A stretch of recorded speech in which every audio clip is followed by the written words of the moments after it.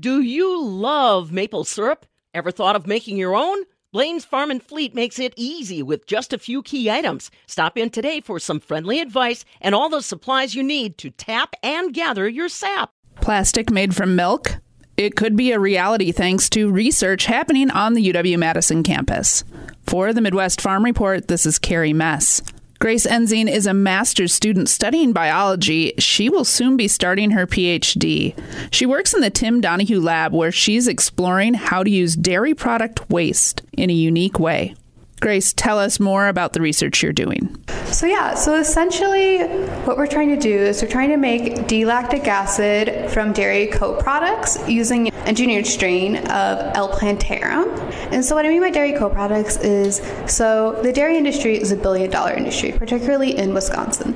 But in doing so, they're generating an abundance of waste product. This waste product is really rich in organic material, so it causes it to have a high biological and chemical oxygen demand. So if you spread that over the land or into the rivers or different streams, it's actually going to affect aquatic life and crop yield.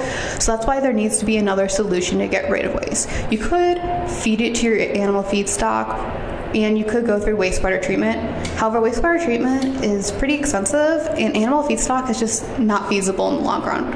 So we aren't talking about manure here when you say waste. Your focus is on what's left over from processing dairy products, which is what you're calling a co-product. So what I mean is by dairy co-products is whey.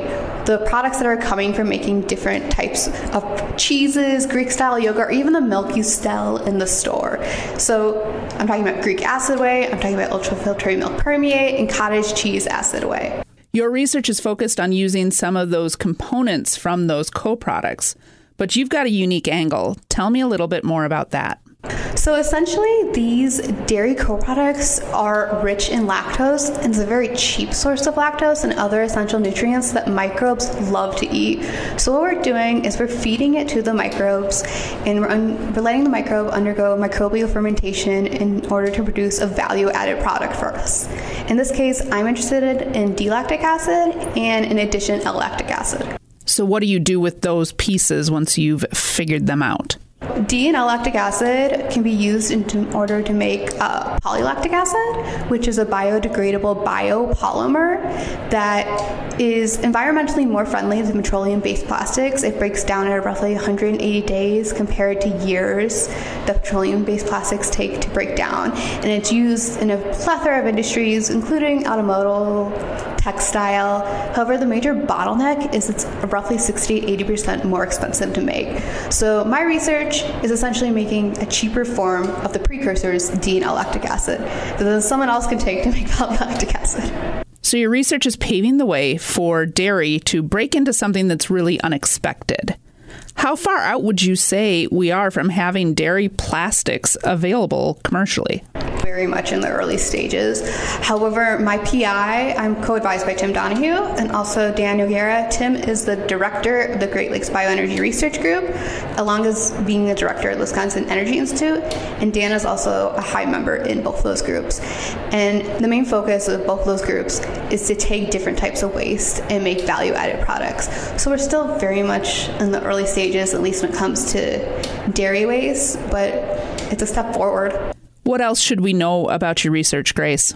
That in general, the goal of the Great Lakes Bioenergy Research Group, my research is we're just taking waste and we're creating value-added products using microbes in a way to hopefully be not as reliant on fossil fuels and help the environment.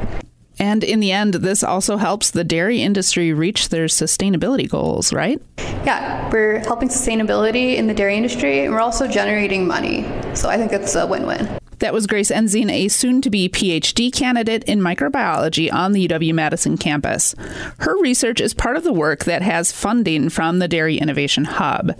You can learn more about the Hub by visiting dairyinnovationhub.wisc.edu. For the Midwest Farm Report, this is Carrie Mess.